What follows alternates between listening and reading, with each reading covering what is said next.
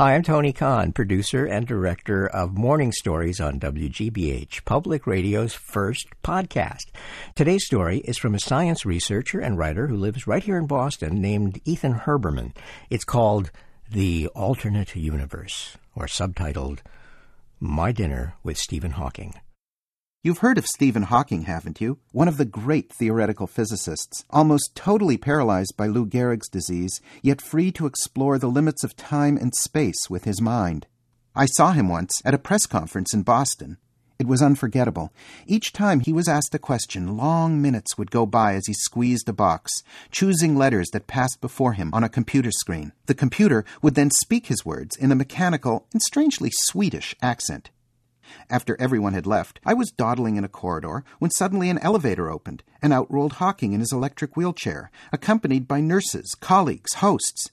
One of the nurses called to me to help carry the wheelchair, and the next thing I knew, I was right beside the renowned scientist. He rolled his eyes and looked at me. The voice machine came to life. "Would you like to join us for dinner?" I was dumbfounded. We hadn't been introduced, but there was no time to reply because a nurse was already lifting him like a sack of feathers into her arms. In a flash, we had the chair down the outside steps, and in a nano-flash, Hawking was back in it, zipping away. "But wait!" I cried inwardly. "What about dinner?" On the one hand, he must have started typing that invitation before he even saw me, so it was probably meant for someone else. On the other hand, he was looking at me. Gosh, what should I do? Too late. Waiting cars had scooped up the party. The moment of decision had passed, but not the moment of regret, which I could now see extending infinitely.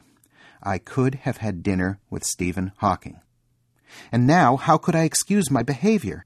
The world's greatest physicist invites you to dinner and you don't even have the decency to respond? I don't know how long I stood there, mortified, till a realization struck me and changed everything. You see, I had been reading about Hawking's work, and so I knew he subscribed, more or less, to the many worlds theory of cosmology. According to this theory, every time you have choices to make, you make all of them at once. Choosing causes the universe literally to split, and you make one choice in one universe, the other in another, and so on.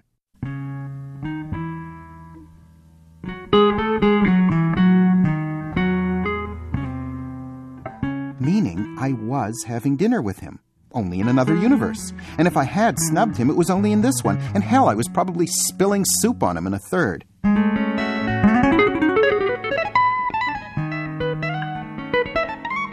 Truth is, despite the theory, I still chased him down the next day, found the nurses, sagged with relief as they assured me he'd been inviting a Russian physicist, not me.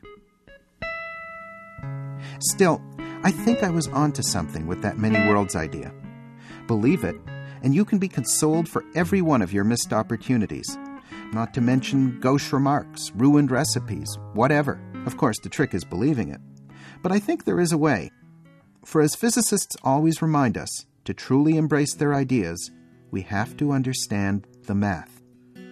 In future, then, maybe individuals who've made really, really bad decisions will hole up with stacks of books on differential equations and vector calculus, only to emerge years later, cheerfully confident it all worked out for the best.